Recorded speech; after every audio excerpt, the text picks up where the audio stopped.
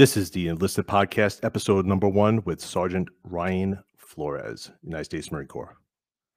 A few weeks after establishing Camp Howard on North Island in San Diego, Colonel Joseph Pendleton on September 6, 1914, was the guest speaker in the U.S. Grant Hotel in downtown San Diego. The subject of his speech was San Diego, an ideal location for a permanent Marine Corps base. The drive behind his lecture was the unsatisfactory conditions and the less than convenient location of his men and staff at Camp Howard. At this time, Colonel Pendleton wrote to the Commandant of the Marine Corps at Washington, D.C. about the deplorable conditions at Camp Howard and presented the idea of a possible establishment of a permanent Marine Corps base in San Diego. The Navy General Board approved the establishment of the base on January 8, 1916. On March 1st, 1924, the base has been developed as a result of the vision of efforts of General Pendleton became official, the Marine Corps Base San Diego, and would be known by that name for the next 24 years. On January 1st, 1948, Marine Corps Base San Diego was officially renamed Marine Corps Recruit Depot San Diego. The recruit training command grew from 3 to 8 battalions to handle the troop requirements for the Korean War. And from that moment, the Recruit Depot San Diego took people from the center of the nation to the West Coast, and going from the center nation to the East Coast went to Parris Island. And joining me today is Sergeant Ryan Flores, who went to Marine Corps San Diego. And of course, I'm going to throw a little bit of a dig at him for going to San Diego, what we call Hollywood Marines. Anybody who knows that. Welcome to the Enlisted Podcast. Thanks for coming. I appreciate it. Hi, thank you. Thank you for inviting me and letting me come on here. So, yeah, 1997, I ended up at the depot in San Diego, Marine Corps Recruit Depot. And, well, the rest is about to be unfolded here with you. Yeah. Now, going to San Diego, you guys got nicer weather. But I hear a rumor that while you're stationed there, you watch people take off from the airfield. Is that accurate? You could actually see people taking off and think about how nice it would be to go home? The training area of the depot is perimeter fence, borders the airfield for the San Diego Lindbergh Field. So every aircraft that takes off throughout the day is literally right behind us as we're training, bayonet training, running the O courses. Everything is right there behind us. So on a day-to-day basis, even from the squad base, you could see the aircraft. Well, I guess depending on whether you were on the port side or the starboard side, you could see the aircraft taking off from the squad bay. So your, I guess, the stress levels that you had to deal with there, you could watch people take off. And, you know, did you ever think, maybe you'd escape, run across to the airfield, try to get a ticket out of there when you were there? I think a lot of us had that idea. Yeah. I mean, we were told in Parris Island that if you try to escape, you will die trying, thanks to the swamp that was surrounding the base. There was no way off that base. One way in, one way out, guarded by Marine MPs. We were fortunate in that we didn't have the same stringent airfield regulations they have after 9/11. So I think we might have got a better shake running through the airfield than going out the main gate. So you're coming in here from Texas. You grew up in Texas, is that correct? Well, originally I was born in Misawa Air Base, Japan, but most of my life is from Harlingen, Texas. My family's originally from Harlingen. My dad was in the service, my uncles, my grandfather in World War II. So we have a huge military legacy in our family. And so after my dad got out of the Air Force, we returned back to his hometown and lived here. So listen, Texas, right about now, I could use some Texas weather. I'm staring outside to a frozen tundra where I relocated. So I just recently retired from the NYPD and decided to move somewhere closer to the North Pole, where it freezes up on pretty much all winter long. Most people retire and go to a beachy place, but not me. So down in Texas, you grew up. How was what led to your choice to join the Marine Corps? I mean, was it just because you had family that have always served, or was it more like? And by the way, why not the Air Force? Okay, well, my dad joined the Air Force, and my older brother ahead of me joined the Air Force. A good 4 years or so before I did. So the the truth of the matter is, I was 1997. I was in college skipping class to see my girlfriend. So I'm paying to go to college and skipping class to go see her at the high school. And one night we were babysitting my cousin, and Dateline had a special about the Crucible and becoming a United States Marine. And all joking aside, that broadcast convinced me to go down the next day, talk with a recruiter, and sign up. That's literally how it happened. See, me, I went into the recruiting station to go join the army, okay, against my parents' will. So I get there and nobody's there, and a Marine comes in, the Marine recruiter from down the hall, of course. He said, "Can I help you, son?" I said, "Yeah, I'm just waiting on these guys, but why don't you have a seat in my office and hang out?" Right? Yeah. Sure.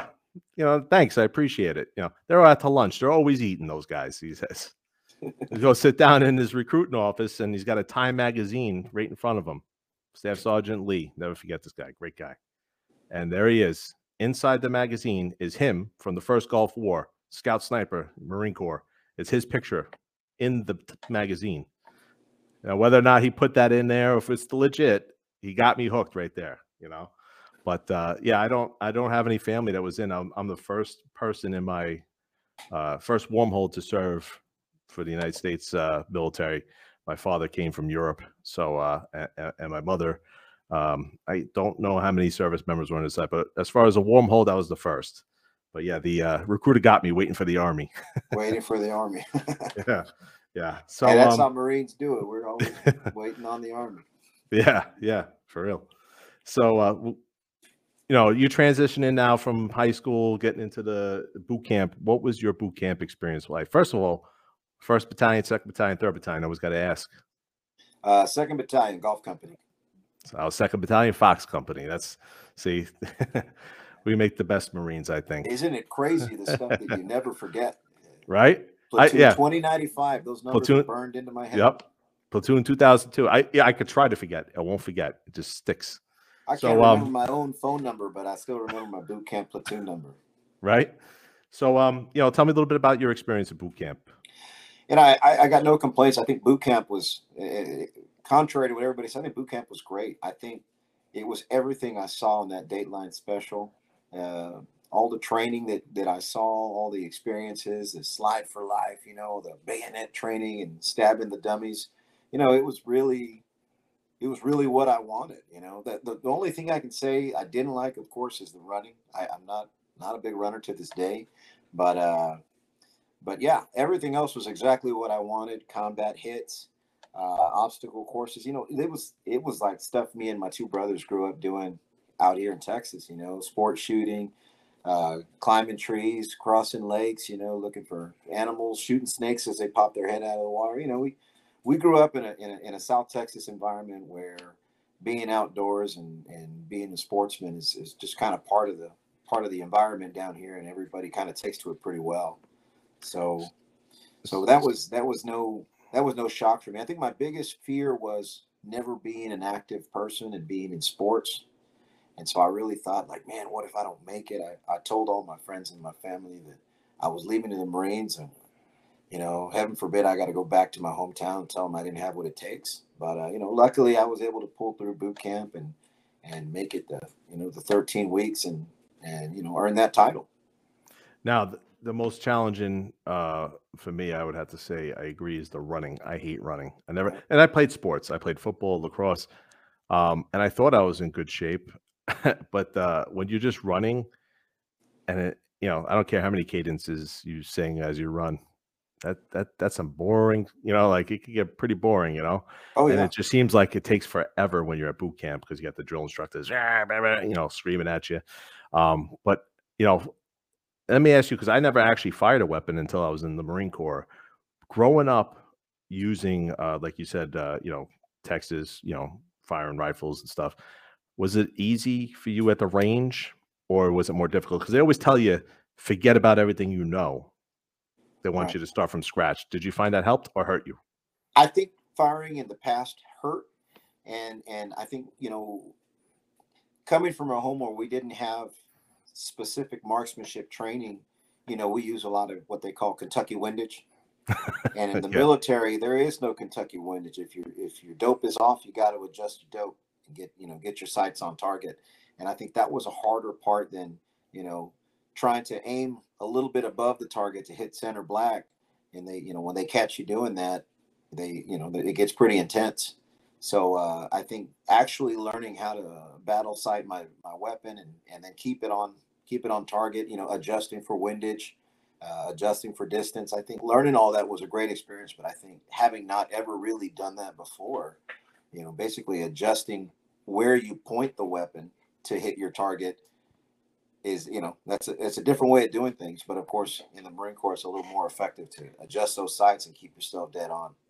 So if you were telling somebody right now who's getting ready to go off to boot camp, who thinks they know it all when it comes to shooting, listen to what they tell you, you would say, based on your I would. experience. I would say listen to what they're telling you, and it's like everything else in boot camp. It's laid out for you, Mickey Mouse style. Right. You got That- the shooter's Bible they give you. It tells you how to adjust, how many clicks, how to make an inference about the distance, the range flags. So it has a lot of guides for you to go off of to keep yourself on target. So on Paris Island, I'm sure you've heard over the years about the sand fleas that we had to endure getting eaten alive. What would you say would be your version of that in San Diego? What was, I The guess, hills. the hills? We had Okay. we had a lot of hills. Mount MF, for lack of a better word. We had Mount MF, which is our Major's Hill, First Sergeant's Hill. We had the Reaper. So any part of completing tasks in Camp Pendleton, where we did our field weeks, was with mountainous terrain. Oh, so they ship you up to Pendleton for the training? With So yeah, you do your first 2/3 of boot camp at San Diego at MCRD, and then when you do your rifle qual and your field weeks, it's 4 weeks at Camp Pendleton. So you oh, pack up all your gear, everything in the squad bay, cleaning supplies, and you pack them all up. We put them in these little loading trucks, and then they load us up into the Bluebird buses and take us to Camp Pendleton. It's about 45 minutes, maybe an hour, depending on traffic from San Diego. wow. So that, you know what? That's something I never knew, and I've served in the Marine Corps with guys, and I never realized that you would have to spend. That's a little bit.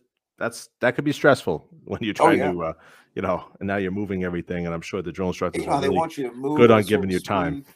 They want you to pack everything up a certain way. They want you to unpack a certain way, and you know, I'm so sure they it gave you was a plenty little of bit time to do that. tedious. But I think they kind of lighten up on you a little bit when it's field week, because that's when they start to incorporate live ammo and Right. weapons training. So they tend to go a little lighter versus the first month and a half is pretty Right. intense. Yeah, I do remember them kind of taking it easy once they're handing disgruntled recruits live ammunition and firearms for the first time. Um, After, towards the end, getting through the crucible and everything, I know for me personally, and I'm sure for a lot of others out there that went through boot camp, the EGA, getting that Eagle Globe and Anchor, which I don't even know if you could say EGA anymore in today's world. I guess you can't say that, but Eagle Globe and Anchor ceremony. It's a rumor I heard. Not verified. Um, that ceremony really, really, gets people emotional, myself included. What was your experience when you were actually handed that Eagle Globe and Anchor? I think it was the same, and I'll tell you, I don't want to take away from anybody's experience, but I remember obviously the great accomplishment and that feeling of self-worth from receiving your first Eagle Globe and Anchor and earning it on the top of that hill. But I think more importantly, I think was the realization that you were now one of them. You're a part of this tribe, and you have earned their respect. You're no longer all the horrible things they called you for 13 weeks. You're now a Marine, and that's what they're going to call you. And so I think that was probably a bigger accomplishment and more of an emotional drawing type of incident. You know, and again, I don't want to distract from what anybody else experienced. You know, receiving your first Eagle Globe and Anchor, I still have mine to this day, the original Grim Reaper Eagle Globe and Anchor that I earned when I became a U.S. Marine. It's always been kept separate from the rest of my military gear. I still have it. It's in prime condition, has no scrapes, scratches, or anything. I'm taking really good care of it. But I really think the biggest sense of accomplishment came from becoming one of them, and not, you know, not being, you know, whatever they called us before anymore. Nasty. Nasty. That's what I mean. You're a nasty thing. That's what A lot of the words we can't say, you know. yeah. Trying to keep this PG, you know, for the young ones. Yeah. So now transitioning over to the fleet. I mean, my first duty, you know, well, minus the fleet, we still had training to go through, infantry school, your school for your job and everything. Which you were the same MOS as myself. A couple years ahead of me, I came and joined you in Japan, right? Iwakuni, and yep, that's where we first met. So yeah, we did meet in Iwakuni.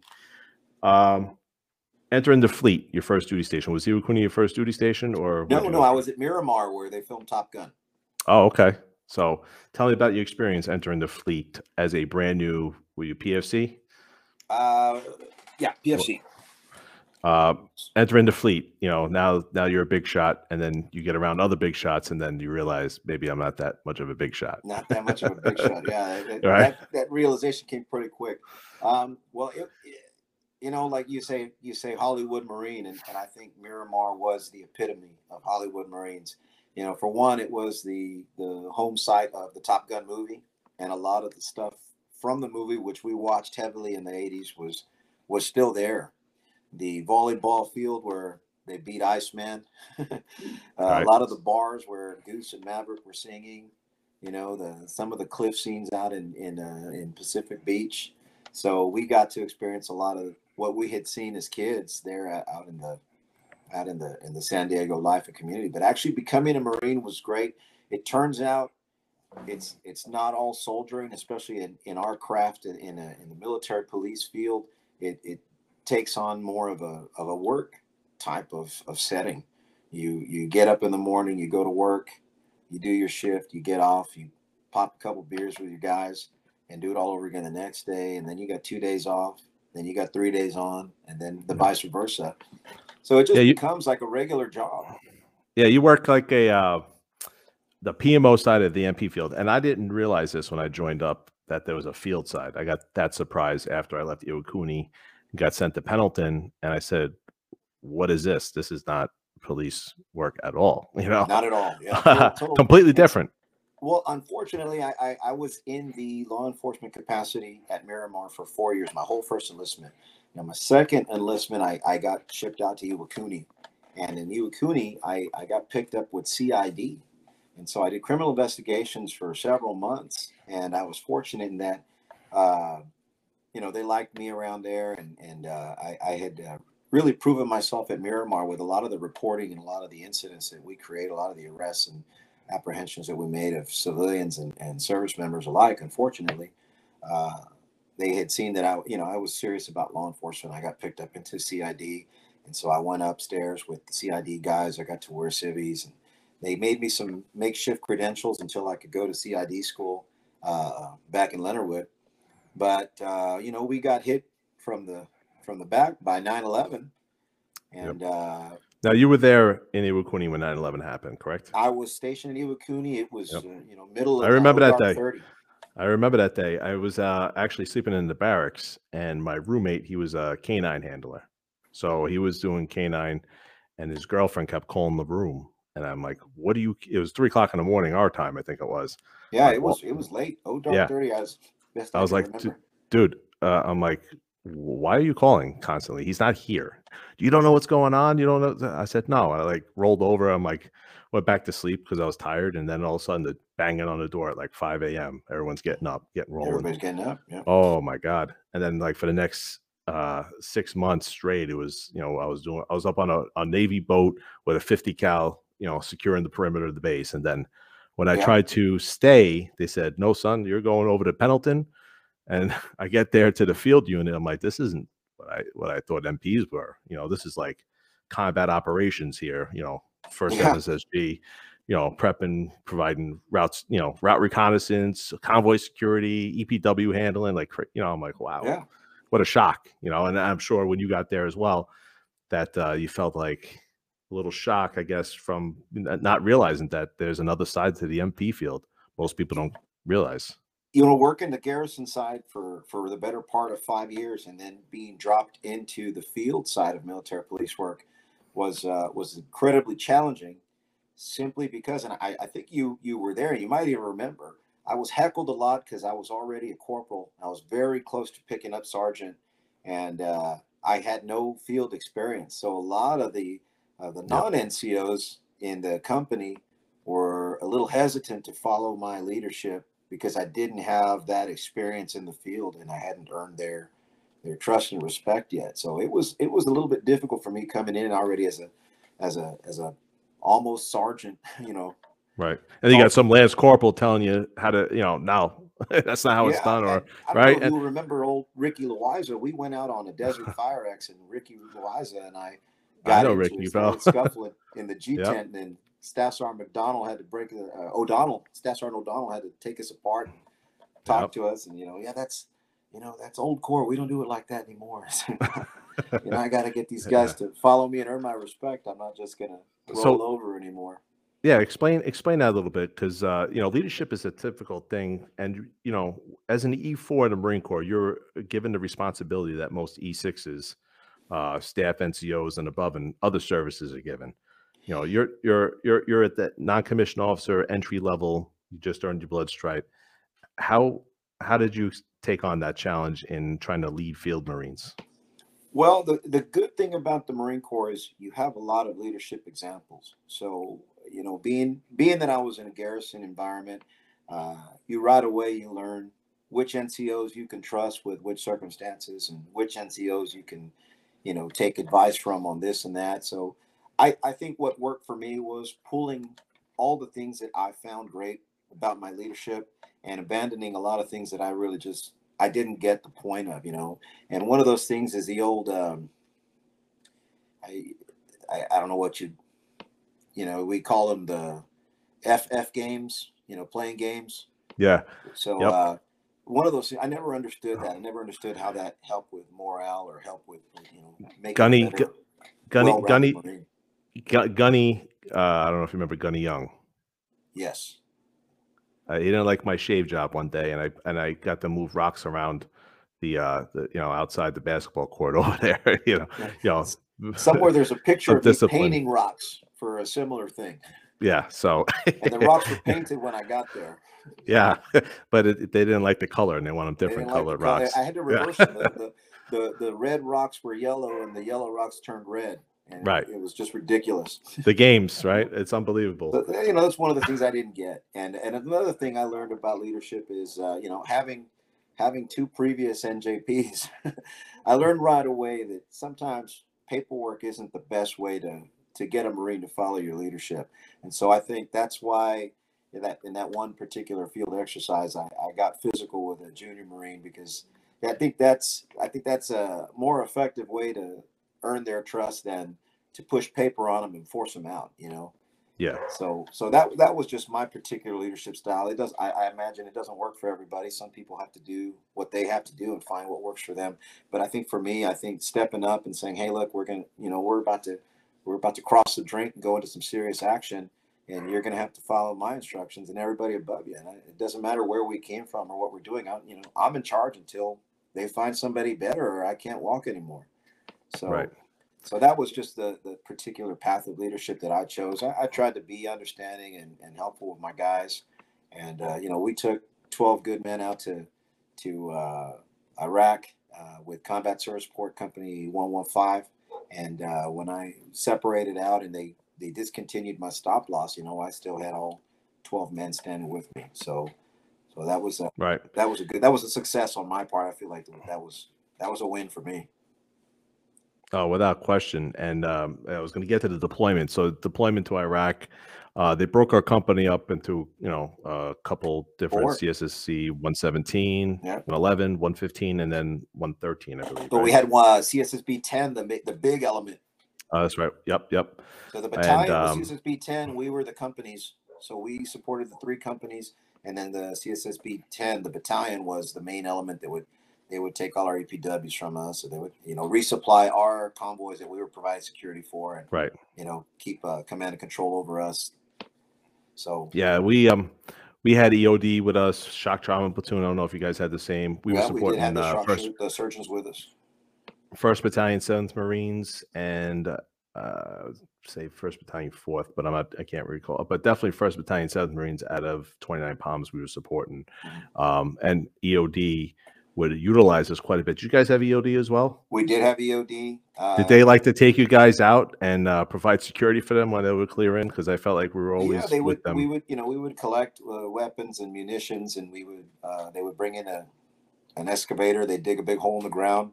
They'd throw all the munitions in there as carefully as they could, and then they'd wrap it up in det cord and C4 and blow it sky high. Yep. It was crazy. Yeah, those guys love blowing I things think I up might too. have sent you a picture of me holding some of that C4. Yes, I have it. I do. Yeah, so the deployment's over for you. You were in the stop loss phase, so you were Correct. deployed, and then they retained you. How did you feel about that? Well, I thought it was good because one of the milestones that I had for myself in the military was, of course, to go out and experience combat, and fight. And so that was good for me. And of course, another one was become sergeant. And so, I had hit my 2 major milestones in the military. And so the only other real thing I wanted to do was have a family. So after the stop loss, that was the The path next I chose, goal, was to start a family, have some kids, and maybe right? put more together as far as roots go. Now, did your father serve a full career in the Air Force, or was it? If I'm not mistaken, he did two tours or two. He did 2 terms of service in the Air Okay, Force. so he did just as much time as he did. So that was like, I actually only did 6.5. okay, 6.5 6.5. total. I did about 6.5 years in the Marines total. Okay, okay. Yeah, I think were they offering shorter enlistments in '97? Well, because of my 2 NJPs, Oh, okay, yep. when I did the reenlistment, they Hey, wouldn't let me take a full 4 because they didn't know if I what was gonna. what did Chesty say about those NJPs though, right? That's the Ch- making of a fine Marine, I'll tell you. It is They NJPs. should If you don't get at make least a one, blood stripe for NJPs, or at they least should. another hash mark or something. They should, for sure. Chesty Puller, every Marine knows who he is. Says you ain't a real Marine unless you get at least one. So, I guess you're I was an above a real overachiever. Marine. You're an overachiever. Um, so getting out of stop loss and transitioning over to civilian life, how challenging was that for you coming out of the Marine Corps and getting that whole, I guess, So the whole 2003 draining is the military out of you? Yeah, so 2003, rejoining civilian life. They give you a transitioning class in the Marine Corps, and they give you a separation physical and try to prepare you, tell you what to expect. But in the reality, everybody struggles and deals with it in their own way.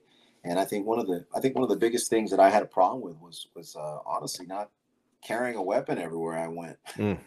Right. You get so used to it, and it seems like a real hassle when you have it, and you're accountable for it, and you got to be very particular about how you hold, present, and store your weapon.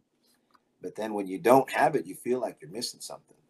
Right. Like you left your keys at home or something, right? Right. And so I think that was one of the things I struggled with, because for the longest time I took weapons with me everywhere I went, and I was very fortunate I didn't get in any trouble. I didn't have a permit to carry a concealed, but you do what you do, pray for the best. Right. Right. So that was one of the things I struggled with, was being unarmed. Again, it's part of your craft in the Marines, and to not have it and come into civilian life and be missing that key component is kind of a real shock. That, and the lingo, going into the office and working a normal 9 to 5, people talk differently. Things are are back to what they were. You know, all of a sudden we got pens again. We have shirts again. Yes, and correct. Marines have a sixth sense of humor as well. I mean, We most do. service members do. So trying to adjust that sixth sense of humor back into the civilian world, where people just give you that look I like, tell you, I dude, still struggle with it today. Even now, I'm trying to find the words you'll to think say. something's really funny, and you'll be cracking up, and someone would just stare at you like you should be put in an institution You somewhere. need help. Yeah. What is wrong with this guy? Yeah, for Yeah, it real. happens a lot. Yeah. So, you have recently been you're with the VFW, is that correct? And you volunteer time there, and you joined Well, the you know, it's it's VFW. it's it's funny. The VFW was waiting for us when we got off the plane in California. Really? So they showed up at the PX in Camp Pendleton, and they were asking us if we had served overseas. You know, our uniforms were a dead giveaway, Right. and so they gave us a card.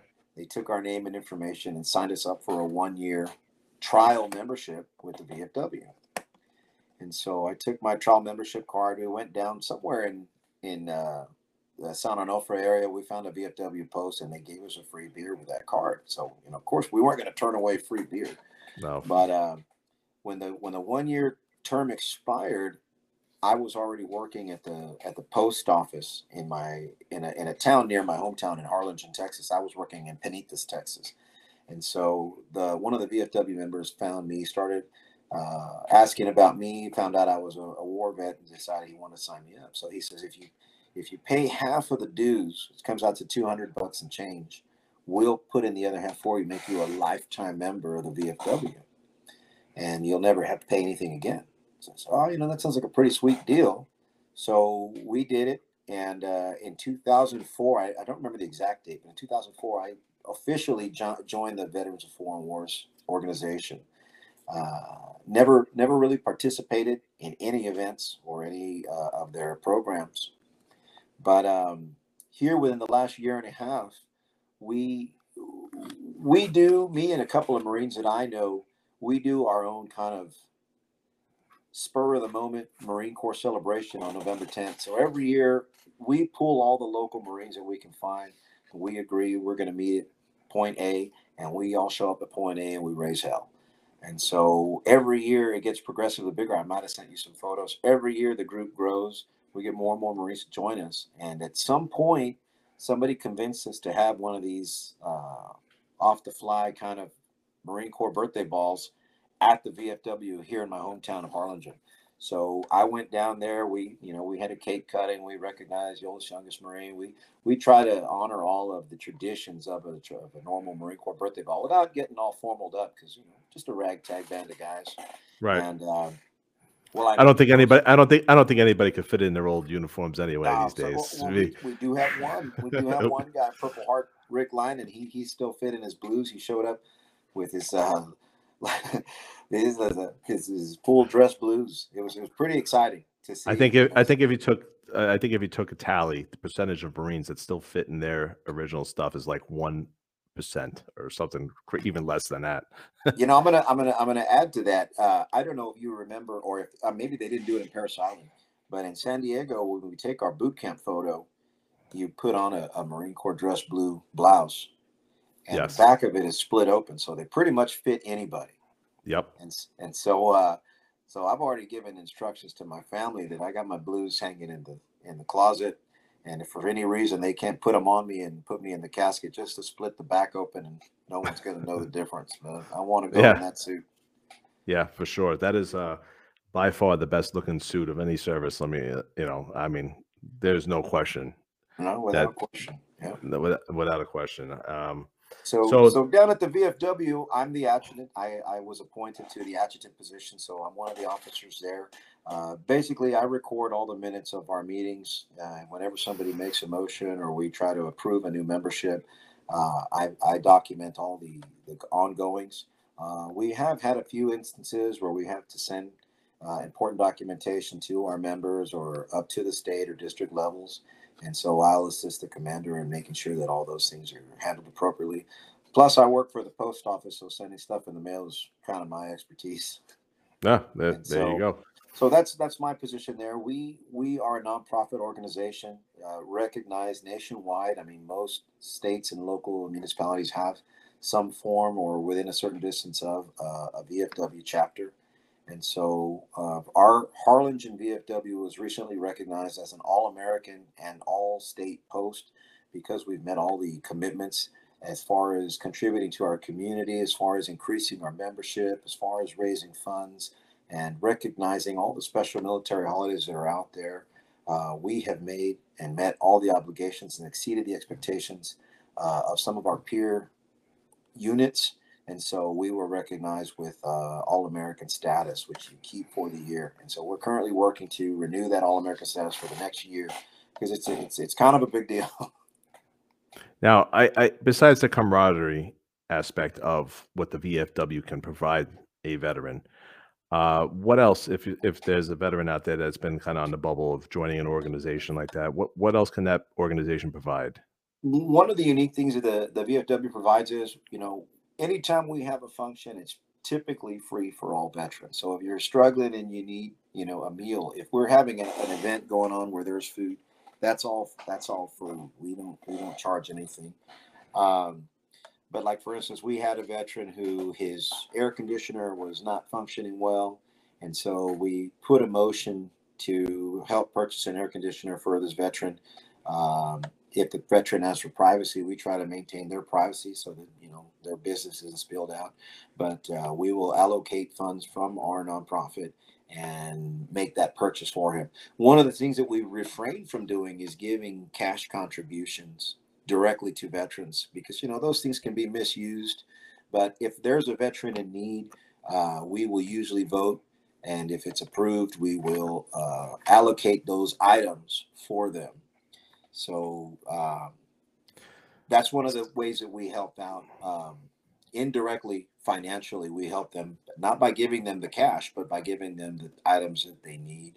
Um, Bedding, we had a veteran who had trouble, was struggling with bedding. We provided bedding for them, clothing. Another veteran who, unfortunately, he took his life. So we have a house surgeon, we have a veteran service officer. We also are in communication with other outreach organizations to provide counseling. So that's one of the ways that we also contribute to the veteran community in providing services to them and their family members. And then, of course, we have a great support group, the auxiliary post, which is typically made up of the spouses and family members of VFW members. That's one of the requirements is that you have to have a active membership in your family in order to be part of the auxiliary. And so the auxiliary, they're the behind the scenes characters that will cook the food or prepare the plates whenever we have these benefit barbecues or whenever we have a free meal like Thanksgiving. We serve hundreds of plates for Thanksgiving of turkey, and our auxiliary was there to support us and help us provide those meals to veterans and their families who decided to come out and fellowship. Maybe they didn't have the means at home, or they didn't have a family to celebrate with, so they came out, celebrated the VFW, and we provided those meals for them. That camaraderie and make some good holiday experiences with them. So those are just some of the ways that we help out. It's a lot of ways. That's great that the VFW does that, and a lot of times that we forget that people transitioning from the military back to civilian life do come across having problems with that transition, alcoholism, homelessness. People go back and forth between jobs.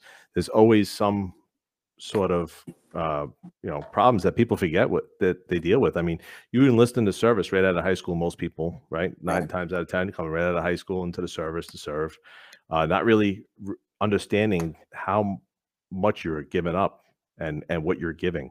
And that's what this podcast is about: is getting people like you on that continue to serve in another capacity after the service, providing support for veterans.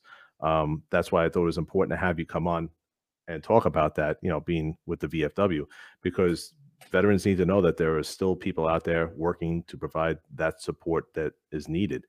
And, there's plenty of other nonprofit organizations and whatnot, but having the VFW, if all you have to do is just have been in the service to become a member and have access to that. And, Well, um, we will assist and provide for all veterans. And but one of the unique categories that's required to be a VFW member is that you had to have served in a conflict. Right. So even if you're not a member, Veteran of foreign wars would be the right? So giveaway. you Right. do have Right. you do have to serve So, on the ground or out at sea if you're in the Navy of a declared war in operation. But I mean, going but back to we 2001 still now. provide services to all. But you don't have to be a veteran of foreign war to be eligible for assistance or help, or to come in and seek some type of counseling or anything. We have our door open to everybody from the veteran community, regardless as to whether they served in combat or not. And we have a veteran service on site who, I mean, he's not there 24/7, but when he's available, he will help with veteran service claims and processing for veteran benefits, and that's all free of charge. So that's a good thing. A lot of people don't realize that we do have a lot of networking, especially now in the digital era, where we can help you find the help you need if we don't have it there. But we do have a wide array of assistance for veterans in the community. And again, there's no requirement. If you're a veteran honorably discharged or dishonorably discharged and you need assistance, we'll help you as best as we can. And we have, in my experience, again, I've been with the BFW since 2004. I don't know if any veterans have been turned away and told no. You're not. It's like Christmas time. You may not get everything you wanted on your list, but we're going to do what we can to check off some of those blocks for you and make your life a little easier. So Well, I want to thank you for your continued service. And ladies and gentlemen, Sergeant Ryan Flores. Um, any social media you want people to follow? Anything you want as far as following the VFW in Harlingen? the the Harlingen VFW has a Facebook page. It's VFW Post 2410.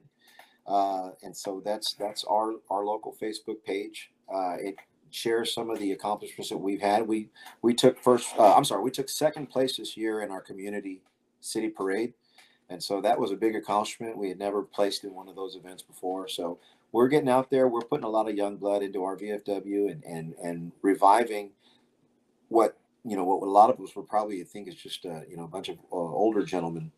We're putting Right. some fresh blood into it and churning it around with this new generation of veterans that have served in combat in times of conflict. So if you've ever considered, go down there, talk with your local commander, and see maybe you can become a part of that or not. But one thing, if I got a chance to say anything of real substance and value, I'd really like to say to all of our current service members, if you're serving in active duty or you're serving in the reserves and you're injured, one of the patterns of leadership is to, suck it up, keep going, march on. And this is actually a mentality that's going to hurt you down the road. So if you injure yourself or you find yourself unable to continue, it's in your best interest to seek medical treatment with the military branch or the station that you're at and get it documented, because after a certain age, your check engine light's going to come on. And it Right. doesn't matter what you tell these people. If you don't have proof that you experience this hardship, you're going to be fighting another uphill battle. So don't suck it up. Don't be the tough guy. We're only human and we get hurt and we get injured, and you need to get treatment and you need to get documentation. And there's no shame in that.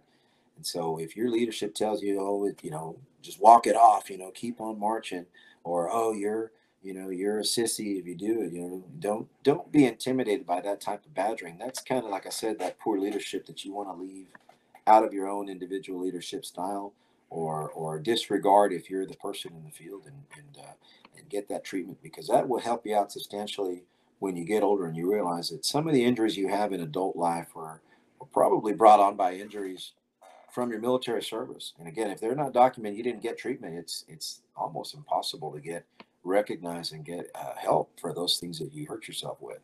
So that would be I my probably the best advice I can give anybody is to those active service members right now, proudly serving for our flag and serving for our country. If you hurt yourself, don't be afraid to get help, because you need it and you're going to need it more later. That is probably some of the best advice that I've ever heard as far as to active members.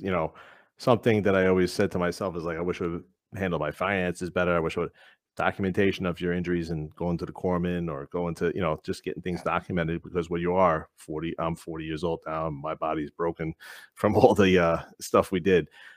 You do want that documentation, and that is absolutely great advice. And I appreciate you coming on to the podcast and discussing it with me. And listen, that is probably the best advice or best thing that you should take away from this podcast if you are an active service member.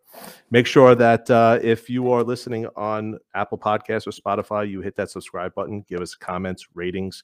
That helps us go up the charts with those podcast catchers. And if you're watching this on YouTube, give a thumbs up, give a like, and comment as well. I want to thank you again, Sergeant Ryan Flores, for coming on, and keep doing what you're doing. I appreciate Hey, it. thanks a lot. I really appreciate you having me on here. And if you ever need me to come on or find some other vets for you and some different stories, I'm networked in with all the veterans here in my community. But it was great serving with you. It was great going through that experience. And I've always recognized you and all my brothers as my brothers. We went through a lot of stuff together, and we all managed to come out with our heads still basically intact for the most Right. part. So, Right. hey, I'm really glad you thought of me. And, like I said, and I promised on my Facebook page, whenever I get into the area, I travel a lot and I've been all over America. If I ever come into your hometown, I'll look you up. I'll find you. We'll pull some beers off or something stronger, whatever you got. So if I'm ever up in the Indiana area, I promise to come out and see you. And, you can take that to the bank. I appreciate that, and I will hold you to it, my friend. All right, thanks again. I appreciate it. And this is the Enlisted. Thank you. Thank you.